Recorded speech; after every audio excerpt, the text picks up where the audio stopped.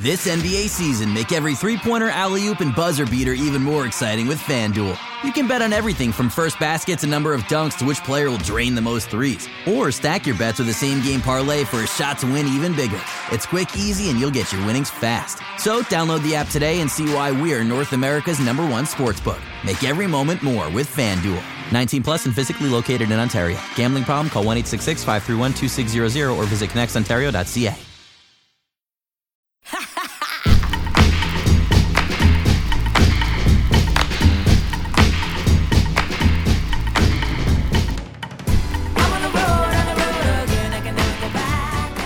And welcome to the Buckets and Tea NBA show. I'm your host, Catherine Eicher. Thanks so much for tuning into this week's episode. Our music is brought to you by Tanika Charles, courtesy of Record Kicks. Her albums Soul Run and The Gumption are available now on all streaming platforms. Today, I'm happy to announce that Buckets and Tea is officially joining the Raptors Republic. I'm so excited to be a part of it. I want to welcome all our new listeners to the show and everyone who has been with me on this journey.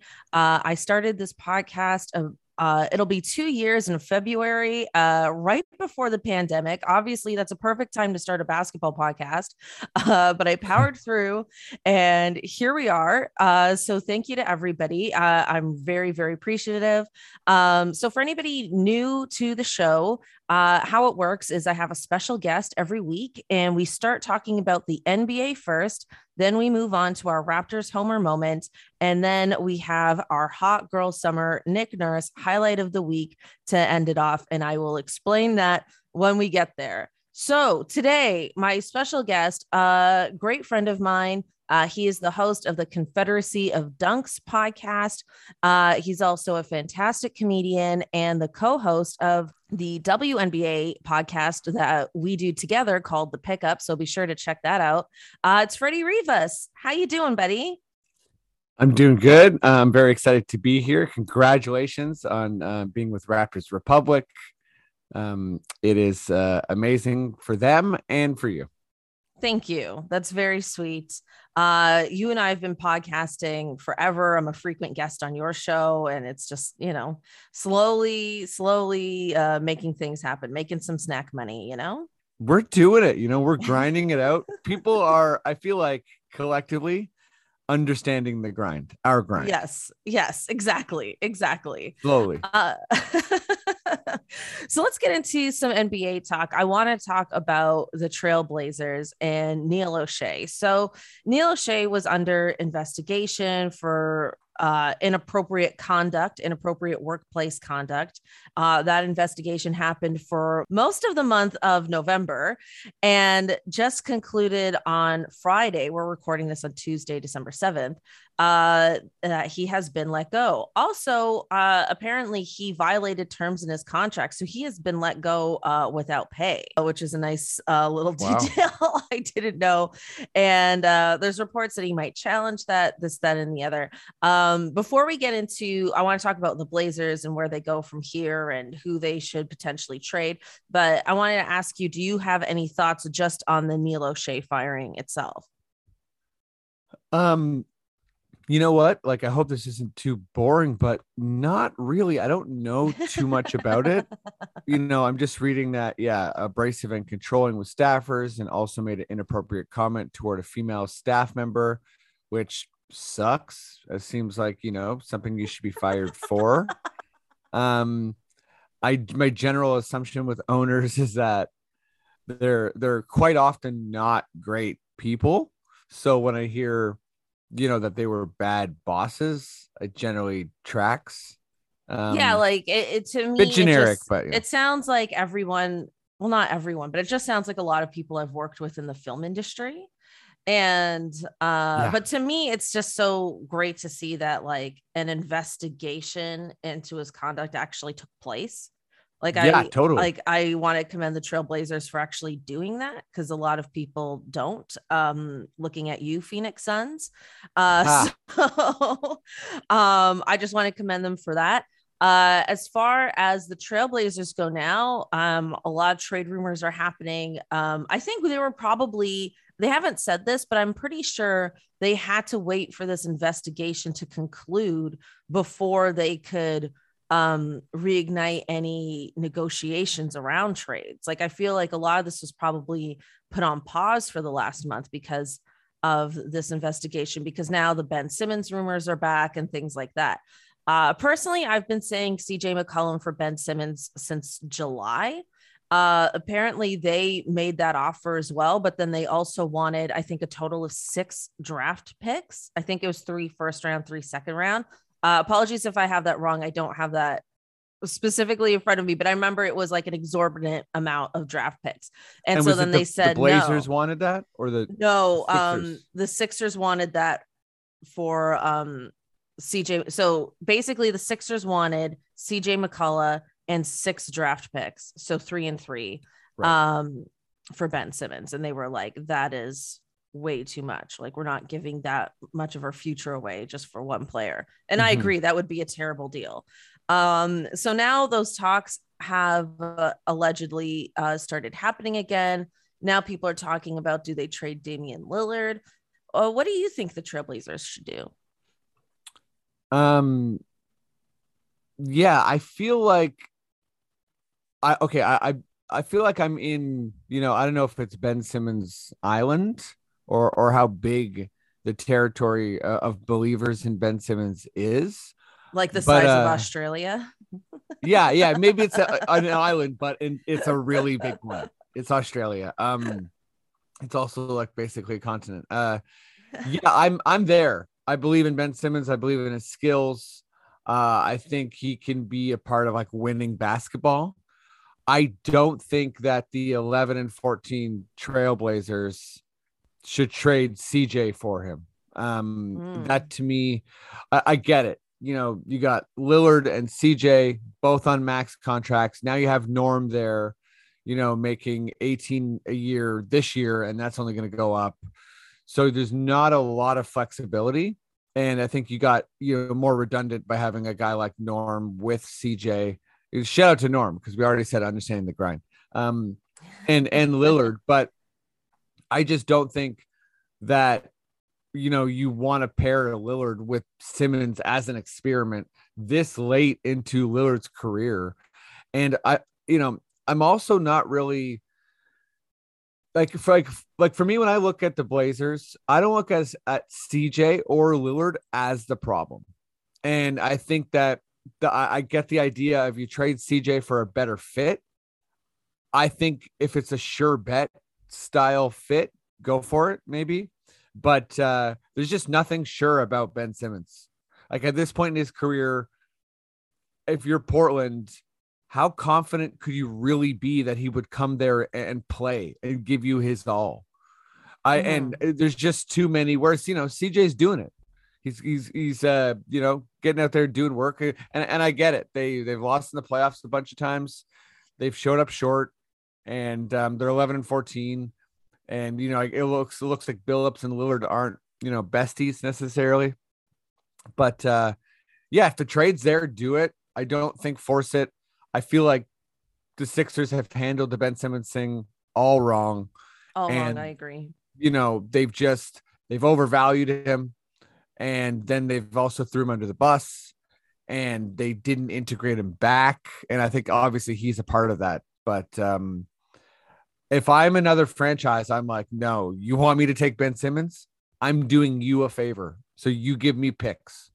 And I think Daryl Morey is, he's a tough negotiator. So I think he's kind of stuck with Ben Simmons. Yeah. So sorry, I just want to clarify, because you said you believe in Ben Simmons, but you also think he's a bit of a liability or a huge risk. Yeah. So I guess you're just like, that the truth is in the middle. Like, he is both. Like, he is exactly. He is a good player. I hesitate to say great player, if I'm being honest. I might be a little low on him at the moment, but I just think, like, yeah, you bring up a good point. Like, I am a little more pro. I think the Blazers should make that trade, only because I feel like, they're notorious for not playing defense. And I feel like Ben Simmons is the kind of player where you don't want to have any offensive expectations of him. You Mhm. know, you just want him to defend, set picks, and pass.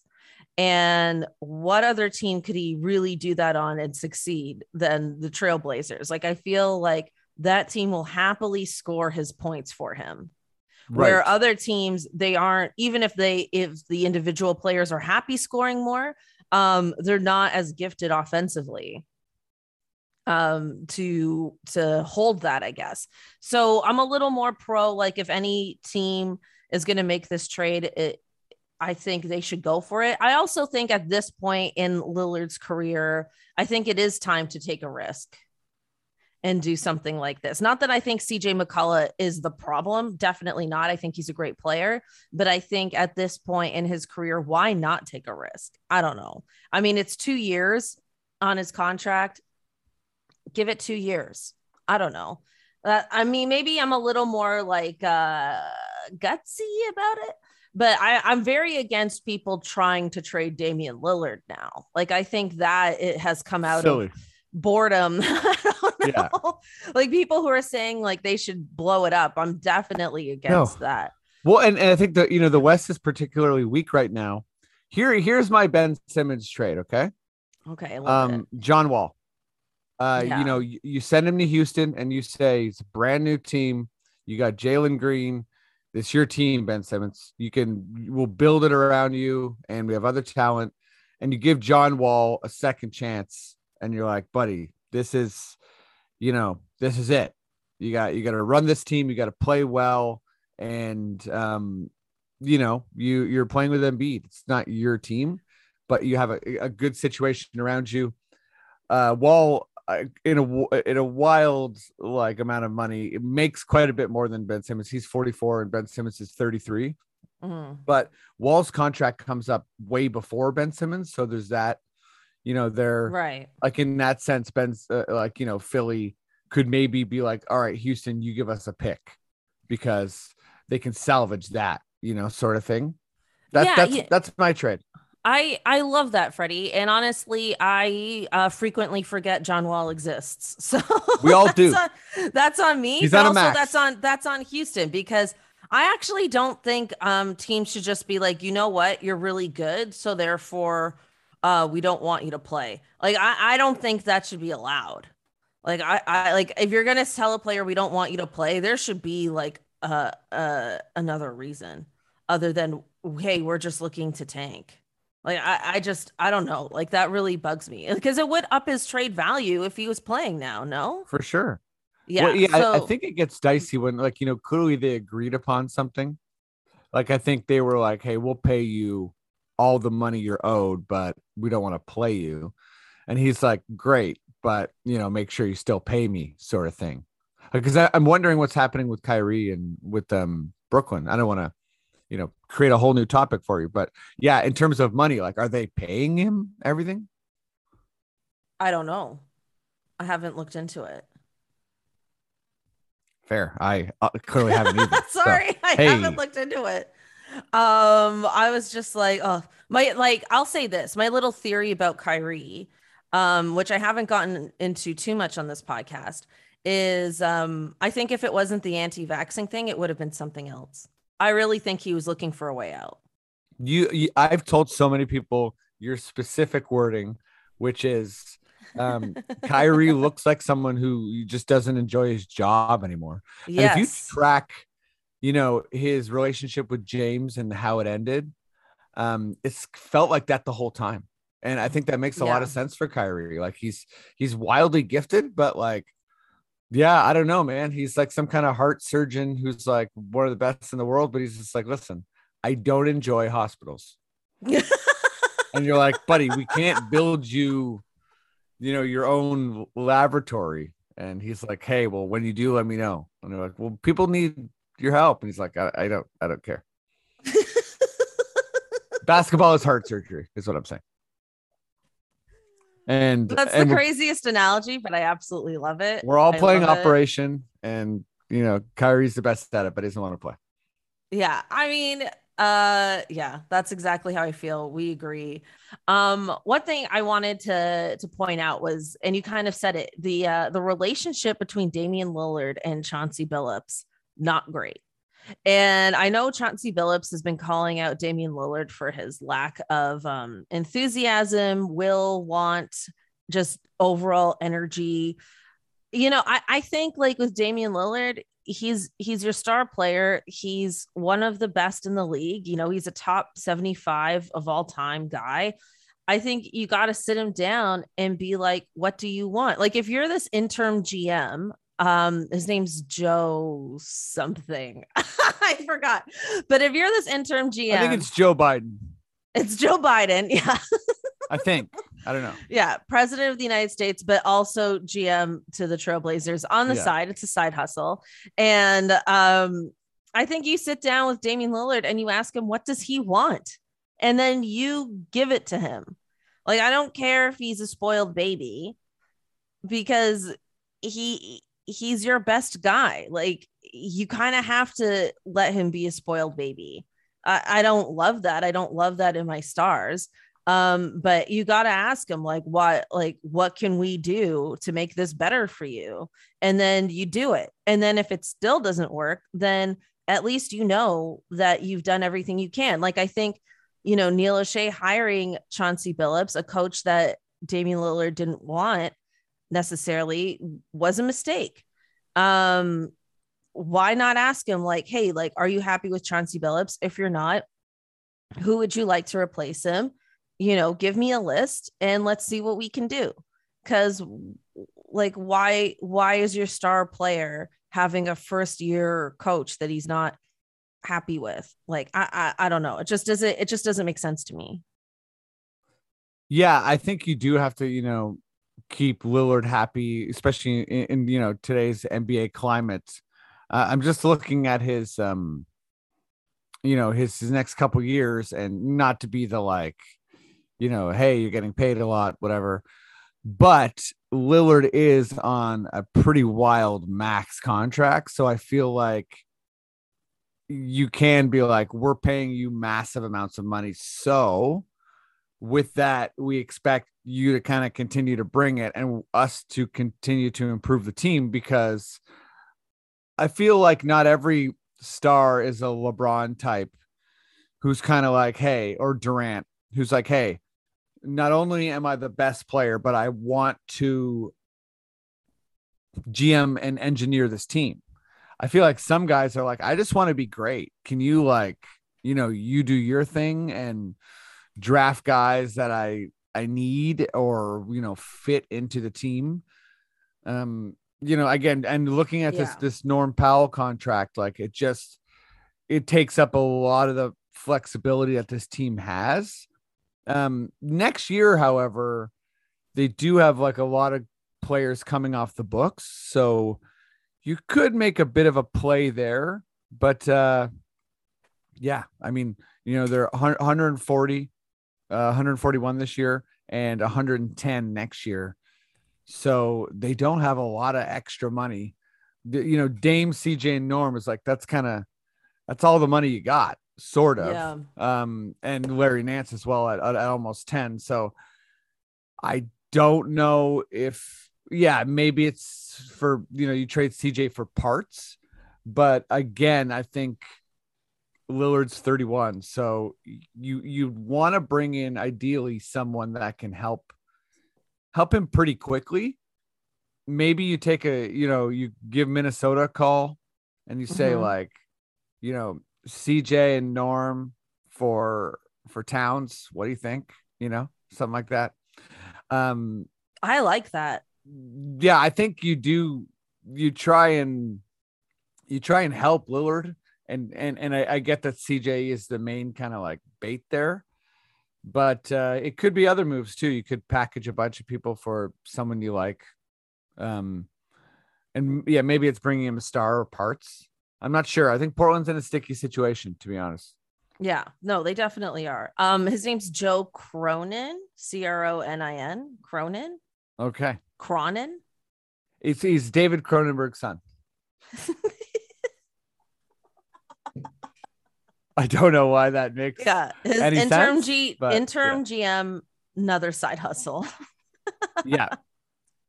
Side hustle, Canadian filmmaker. In terms of the Trailblazers, just to wrap that topic up, we don't think they should blow it up at all. That would be so disappointing. Kudos to them for getting rid of Neil O'Shea. And I actually like this John Wall trade better than the CJ McCollum one, even though I've been harping on that for months now. So thanks, Freddie. Hey, there's stuff out there. There's stuff out there. Let's move on to the Chicago Bulls because our DeMar DeRozan, currently he's under health and safety protocols, but prior to that was named Eastern Conference Player of the Week. Mm-hmm. Did I get that right? Yes, you did. I'm like, did I just make that up? Did it just feel right? As a biased Raptors fan, did it just feel right to call him that? Yeah, he's just been doing absolutely great. And I feel like he's proving a lot of haters wrong. And well, the entire Chicago Bulls are, because I was honestly personally a little skeptical with this team because I was just like, I don't see this team playing defense. There's a lot of players who really need the ball a lot, but they have found a way to make it work, and they've certainly proved me wrong. So I want to know what your thoughts are on the Bulls, and what do you think their ceiling is this year? Well, I'll say this, just to jump on your point, they've also proven me wrong. I did not have them being this good. I thought they were I thought they'd basically be in like the play-in territory. Or yeah, I think I said on your podcast that I predict a Bulls Raptors play-in game, right? And yes. that DeRozan is finally going to learn how to hit a clutch shot. I'm pretty sure I said that, and now it's like, wow, that's obviously not happening. They're definitely in the playoff mix, but anyway. I don't know if we will be seen on video, but I got a DeRozan t-shirt framed. So I'm always been a DeRozan lover, always been a DeRozan believer. Always felt like he got scapegoated when he got traded. Happy for his success. I do think that he was good in San Antonio as well, but San Antonio is one of those places that you like Denver or Utah, whatever, you can be really, really, really good there and people don't care. And it just doesn't matter unless you're, absolutely a contender. Right. And I think we've even seen sometimes with Donovan Mitchell, like you can be on a contender, you can be like sometimes near MVP level, and people can still not really care.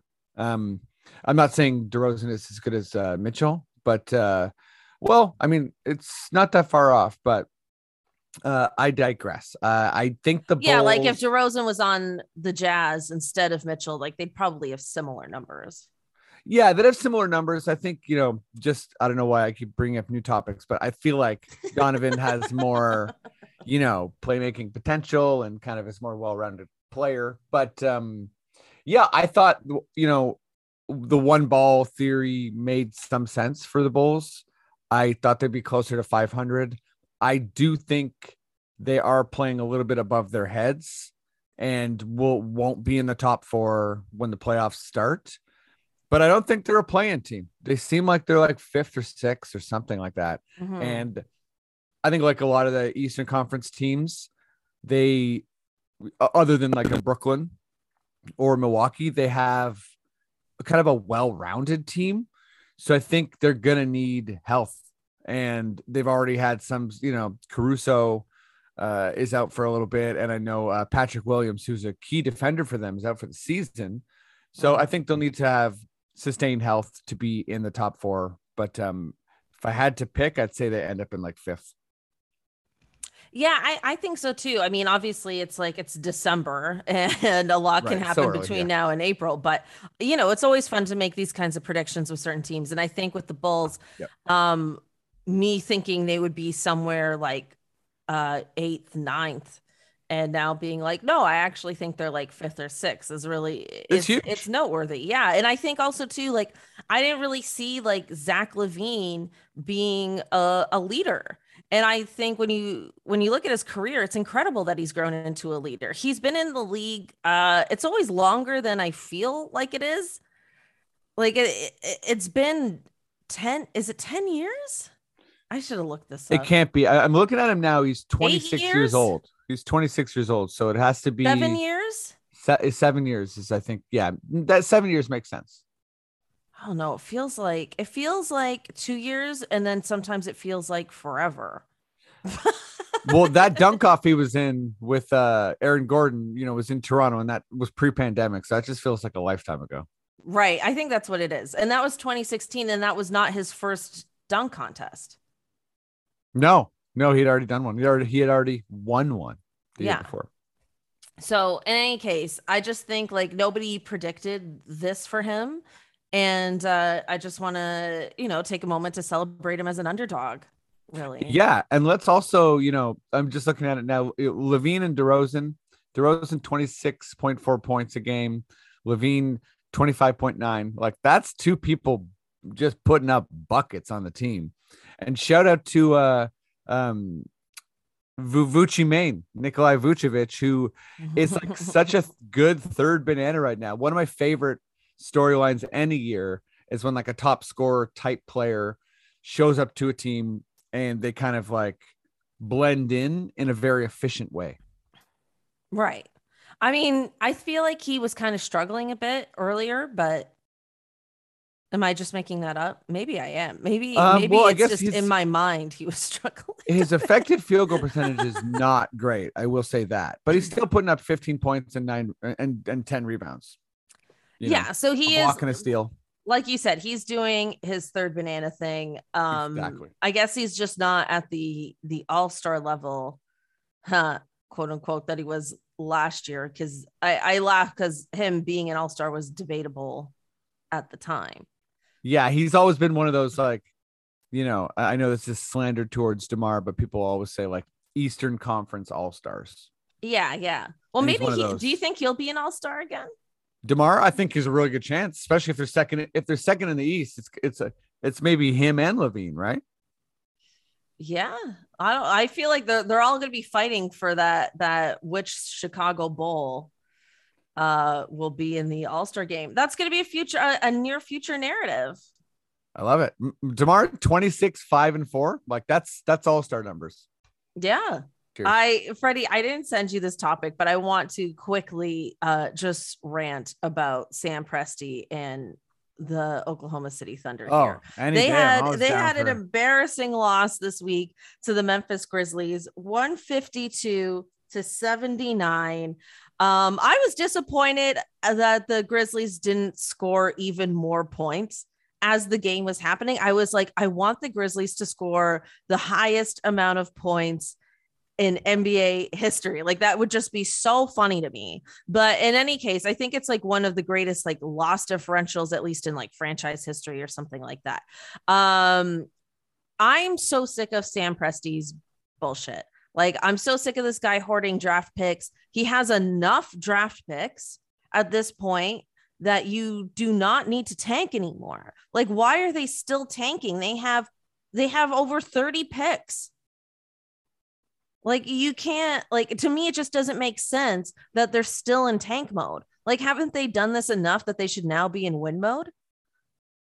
Right. Yeah. No, I mean, I agree wholeheartedly. I think Presti, has proven that he can draft well. But that's basically where it ends for me. I feel like he has kind of gotten lucky with how he's team built. That's not fully fair, but I do think that there's this idea, for me anyways, that got really exposed during the process with Sam Hinkie in Philly, which is that tearing down is remarkably easier than building up. And winning in the NBA is the hardest thing. It is a habit. And I think that there's this logic that you can just move players around and somehow, find this kind of like alchemy of chemistry, as opposed to developing, putting in hard work, making the moves on the margins, kind of sitting with some uncomfortable moments. Like, as a Raptor fan, we watched OKC aggressively tank way harder than us, get worse picks, and, not get Scotty Barnes. And then what? They're going to try it again? Mhm. And, if I'm Shea Gilgeous-Alexander, I want out. If Yeah. I'm If any I'm all player, those guys, I want out. right? Because it's like, these guys are winners. They're talented players. And I don't know. You're already in Oklahoma. You have an example like San Antonio that's like, listen, it's not about bottoming out to be good, because unless you have a really, really good foundation, you're not going to be able to build up. Player agents are going to be furious. Players are going to want to leave. The culture is going to be bad. The fans are going to suck. It's going to be like a rotating door of coaches. It's just, losing on purpose has, I think, like compounding negative effects. And I think we're seeing that with OKC. I think they're also going to be like Boston, where people know that they have a treasure trove of picks. So when they deal with them, they're going to be like, okay, give me 10 firsts.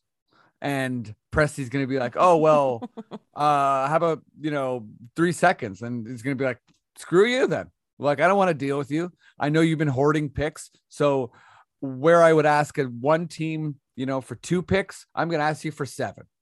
And, that's why, a lot of people were talking, draft day deals for the Raptors. And the only things I could think of is you call up OKC and you call up Orlando and you say, you want this more than us. We will give you a absolutely lopsided deal. Give us 1 million picks if you want one of our players. And, they didn't want to do that. And rant over. It's easy to not care, I think, is the end of my rant there. And it's harder to be Indiana and Utah and Miami and Toronto and San Antonio. It's harder to be these franchises that are, intent on finding ways to win, but it is more rewarding and it's way better as a fan. Yeah, I mean, I'll just say this to add on to everything you said, which I agree with. The thing that bothers me about OKC is we know for a fact that even if they do draft 3 generational superstars, they're not going to pay them, and they're going to end up trading one away. And then it's like, well, what's the point if you're not even going to pay them? Like, have you suddenly decided that you're going to be a luxury tax team? Like, you're not in a big enough market to even do that. So to build this way still doesn't make sense to me. And, they should be more invested in player development, like you said. With that, let's move on to our Raptors Homer moment. So we had a nice little fun viral moment of Scotty Barnes filming Pascal saying hi to his favorite player while watching the 905. So, Freddie, my question for you is, if you could say hi to Pascal, what would you say? How would it go? I would say, just, I guess, a classic, like, how are you? But if it went further than that, I would say, how are you enjoying being in a bilingual country, and have you taken any French vacations? Oh. What a fun question. Like you're just gonna open with that? Well, that's what I'm saying. I'd say, how are you? Because maybe he'd be like, fine. And then we'd sit in silence and I'd be like, I don't want to, mess with this dude while he's texting people. But if we started chatting and it was like chill, because I think I always see him get a little bit excited. Serge did this too, when there's French questions. Mm-hmm. And tip my own cap. I went to French immersion when I was growing up in Ontario. No worries. You know what I mean? And whatever, my French is at like a grade 2 level. I can't do shit. Like, I love how you didn't even say that in French. You're just like, no worries. You know what I'm saying? Let me just say, pas de worries. You know what I mean? But I don't know. I feel like that there's a chance that he's taking advantage of that. Like, his brothers are all here. They all speak French. I wonder if they were like, yo, let's go to Tremblant, like rip it up. Or whatever, or go to like Hull, like I did when I was 17. I'm sure they're like, why would we do that? But I hope that they would, and I'd be curious. Yeah, well, I feel like Chris Boucher should be leading the way there. Yeah, exactly. Like we have multiple French speakers on the team. Boucher, Birch maybe even speaks a bit of French. Like, let's party, boys. French people party in this scenario. Yes, only the French Raptors. That's amazing. Everyone else is straight laced. Yeah, I wonder if Patrick Mutombo speaks French. Maybe you can bring him along. I don't know. I'm gonna. He just seems so worldly that he would also know several languages. Well, I'm looking at it now. I think. He's from the Congo. I was gonna say if he's from Nigeria, I think there's a chance, but I'm not sure what they. I'm sure they speak many languages. Does Serge speak French? Serge does speak French and Spanish. And he's from the Congo. Yeah, dead silence. Well, I was gonna look up like what languages do they speak in the Republic of Congo, but I'm sure it's many languages. So if you feel like he's French, he's French. I'm born and raised here, and I don't speak French like at all. Like I basically borderline failed French every year until I didn't have to take it anymore. So when me, Pascal, Boucher, and the Siakam brothers go to Quebec City, like with breakaway tours, you're not coming. Is that what I'm hearing? I mean, unless you want to translate for me the whole time. Yeah, I'd try. I'd want you to come. It'd be fun. I love breakaway tours. So we're on it's us and a bunch of 17-year-olds looking to get hammed. I love this fantasy so much. This is so much better than I thought it would be. I had a good time at breakaway tours when I was 17. That's all I'm saying. Okay. I did too. I wasn't 17 though. Maybe I was like 20 or 21. Did the whole New Year's thing in Montreal. Wait, the whole point of going on breakaway tours is going to a place that you can drink that you normally can't. Yeah, but I didn't discover it till later. Fair enough. And then what happens is it's like, even though I'm like 21, I'm like meeting Americans who are like 18, 19. Right. Yeah. Cause they're doing it right. Because everyone is that age. So I'm like, because they're like, why are you here? You're 21. Like, yeah. Making out with guys slightly younger than me. They're like, yo, I made it with this older chick. She didn't realize that, she could be drinking anywhere. Yeah, basically. Oh God, that was so stupid. All right. Moving on.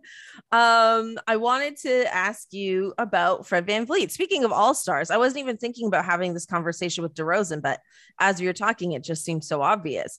I feel like Fred VanVleet is making a bit of an all-star case for himself. What do you think? I couldn't agree more. I think Fred is doing an incredible job. Winning is always a part of it, but I think he's the best player in the team. I just had his numbers. Yeah, here we go. So, 20 points a game, 6 assists, 5 rebounds, steal and a half. He's just, blistering from three, and his field goal percentage is good. And like, he's the defense too, right? Is if you compare him to former Raptors guards we've had, I think it goes without saying that the only guy who's really on his level is Lowry. And without being disrespectful, I think it's a fair argument to say that Fred is a better defender than Kyle Lowry. And that might seem wild and sacrilegious, and he definitely doesn't take the charges. And Lowry did a million little things. You couldn't back him down, and just, so much. But Fred does a lot of little things too. And you can't dribble on him. He strips the ball. And I think as we're seeing this year, he's also, like what Raptors fans hoped and wanted to happen with the transfer of leadership from Kyle to Fred has. Fred is the leader. There was an amazing moment during, I think, the Bucks game where, Freddie is getting in everybody's face saying, don't fucking move. and That was so funny. being a leader, like being a full leader, yelling at the fans to get loud. I went to my first game in against Washington the other night, and first of all, it's amazing to be back. Second of all, it was awesome to see a game where other people were showing up and Pascal was having a good game, because you could tell Freddie was like resting even though he was playing, and it's like he just is really like a prize fighter right now. And when you numbers crunch, maybe the scoring's not high enough. I thought the assist would be higher than 6, but I guess Scotty is dishing it 2 and Pascal, and he's had to score a lot, like probably a lot more than we would even want him to, ideally. Totally. And I think, I think ideally you have OGs there, and right, you get a lot of people scoring, and Fred's assists are higher than 6 a game, and his points maybe are a little bit lower than 19.8. But the well-rounded play, like I can't think of, off the top of my head, there's just not many guards in the East better than him. Again, the record's not great, so I think that's a part of it. But he's right there. He was almost there last year. Yeah, I think also too, like because he might not win the fan vote, but in that, who the not role players, but off the bench all-stars, like that gets voted in by the coaches, right? And I feel like coaches love Freddie. Oh yeah, because he's such a game manager. He's so good. Yeah, so from like that standpoint, I feel like he really has a chance. But also, I think as Raptors fans, like it would be fun to really just rally around him this year for that. Oh, totally. And I'm all for being an obnoxious fan base, which we already are. Oh yeah, we gotta lean in. We gotta lean into it. Come on now. Yeah, like we just gotta double down on it and just like have this be who we are. Yeah, at no point, like is the American media or whatever, going to be like, hey, let's give a quick shout out to those Raptors fans for being calm and measured. Like that toothpaste is out of the tube. Let's be crazy. That is not who we are, or who I want us to be. Also, Freddie, I just want to check in with you emotionally. How are you feeling as a Raptors fan right now? I'm feeling great. I think that it's a tough year as far as like the discourse. It's better than last year, but I think the discourse this year is a little bit I guess like panicky as far as like wins and losses. And I think that the development arc is it's too fun for me. Like I trust in Masai too much. Like you said, Scotty being at the G League game filming Pascal.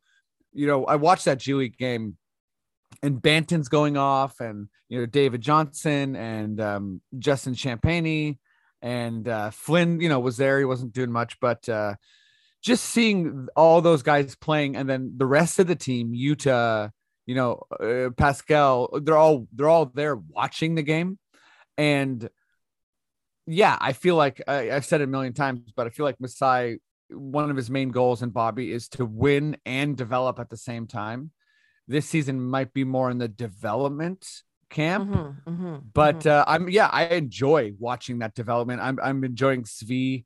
Like Precious, makes pretty loud mistakes, but he's still so awesome in my opinion. And I don't know. I think that this year could be a lot like the Brooklyn season, where we made the Rudy Gay trade, and we got better and better and better as the year went along, and kind of made some noise in the playoffs, but lost in the first round.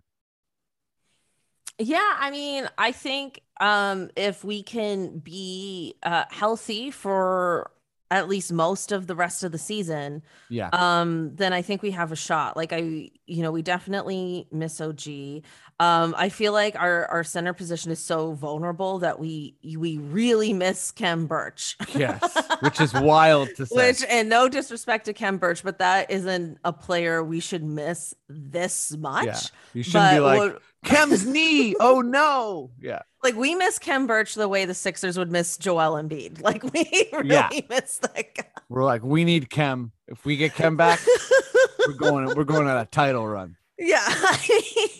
He's really, he's holding us back. No, I'm kidding. But yeah, I think if we can be healthy for the second half of this season, then I think the playoffs are seriously on the table for us. And, I've been very like, look, this is a rebuild year. Masai said it himself. We should not have playoff expectations for this team. I still feel that way, but there's nothing wrong with having hopes, right? Because I think that's why this year is so fun, is because there is a lot of hope with the development of this team. And, it's kind of like, sure, like we're not expected to be there. This is rebuilding. We're going to have some weird games. There's going to be mistakes made, but also if we stumble our way into the playoffs, like that's fantastic. Yeah, exactly. I think if you're, I don't want to advise how to enjoy the Raptors, but, for me, I think as long as there's development, it's going to be a fun year. Maybe a guy like Kem, Boucher are a little bit older as far, as development, but not even, they're still like 28 and 29. Guys can get better till they're like 32, 33. And we have so many young, interesting players. There might be a trade on the horizon still. I think it's going to be a really fun, active year that, you might see, for instance, like Scotty's 5 best games on a losing streak. Like, I think it's going to be this year where you have to hold multiple feelings at the same time, which is not easy for fans. But I think for all the people who are like, well, we're not going to win, we're not going to win it all. It's like, okay, well then what else do you enjoy about basketball? Like, right. I completely agree. We got to wrap up this episode. So let's move on to our Hot Girl Summer Nick Nurse highlight of the week. So for anybody new to the show or new to me, I have a huge crush on Nick Nurse. This is a genuine, real crush. People have tried to tell me that, he's really been falling apart over the last few years. I feel like he looks the same. He just doesn't wear his fun suits anymore. And it's like RIP. Like earlier days of the segment, it used to be like, oh, like, did you see that suit? He looks so good in maroon. Who knew, but now it's just same, polos every day. So now it's more just like fun facts, interesting observations I've made about Nick Nurse over the last week. Last week he was at Nav Bhatia's Superfan documentary premiere with Russell Peters. And when the team was celebrating the the Giants of Africa anniversary of Mandela's passing and celebration of that organization, Russell Peters also there. He's been at both. Nick Nurse and Russell Peters have been hanging out. This is what I have to report. Let me say this. The Washington game I was at, Russell Peters was there. He was there. You better believe Russell it. Peters has been all over the Raptors this week. He's been hanging out with Nick Nurse. They stood side by side during that film premiere. The Raptors Instagram posted photos, not of them together, but them at the same event. I think these two are hanging out.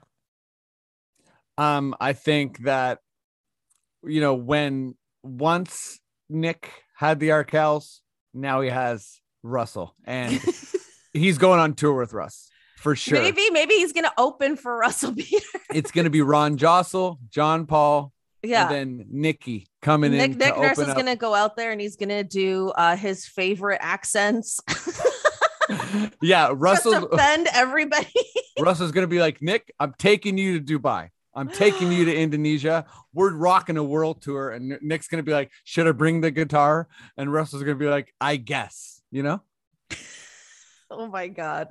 I can't wait. Anyways, that's just been my fun observation about him this week. And that's been our episode. Thanks so much for listening. You can like and rate and review this podcast on Apple or Spotify. Really helps the show. Freddie, where can we find you on the internets? Check me out on Twitter, FREDDIERIVAS. I'm at dunkspodcast.com is my website for my pod. At Dunks Podcast is also the Twitter. Confederacy of Dunks is the pod. And you can check me out on Insta as well, Freddie Noel Rivas. And thanks for having me, Catherine. And congratulations on joining the RR family. Thanks so much, buddy. Talk soon. Yeah. So happy that we made it.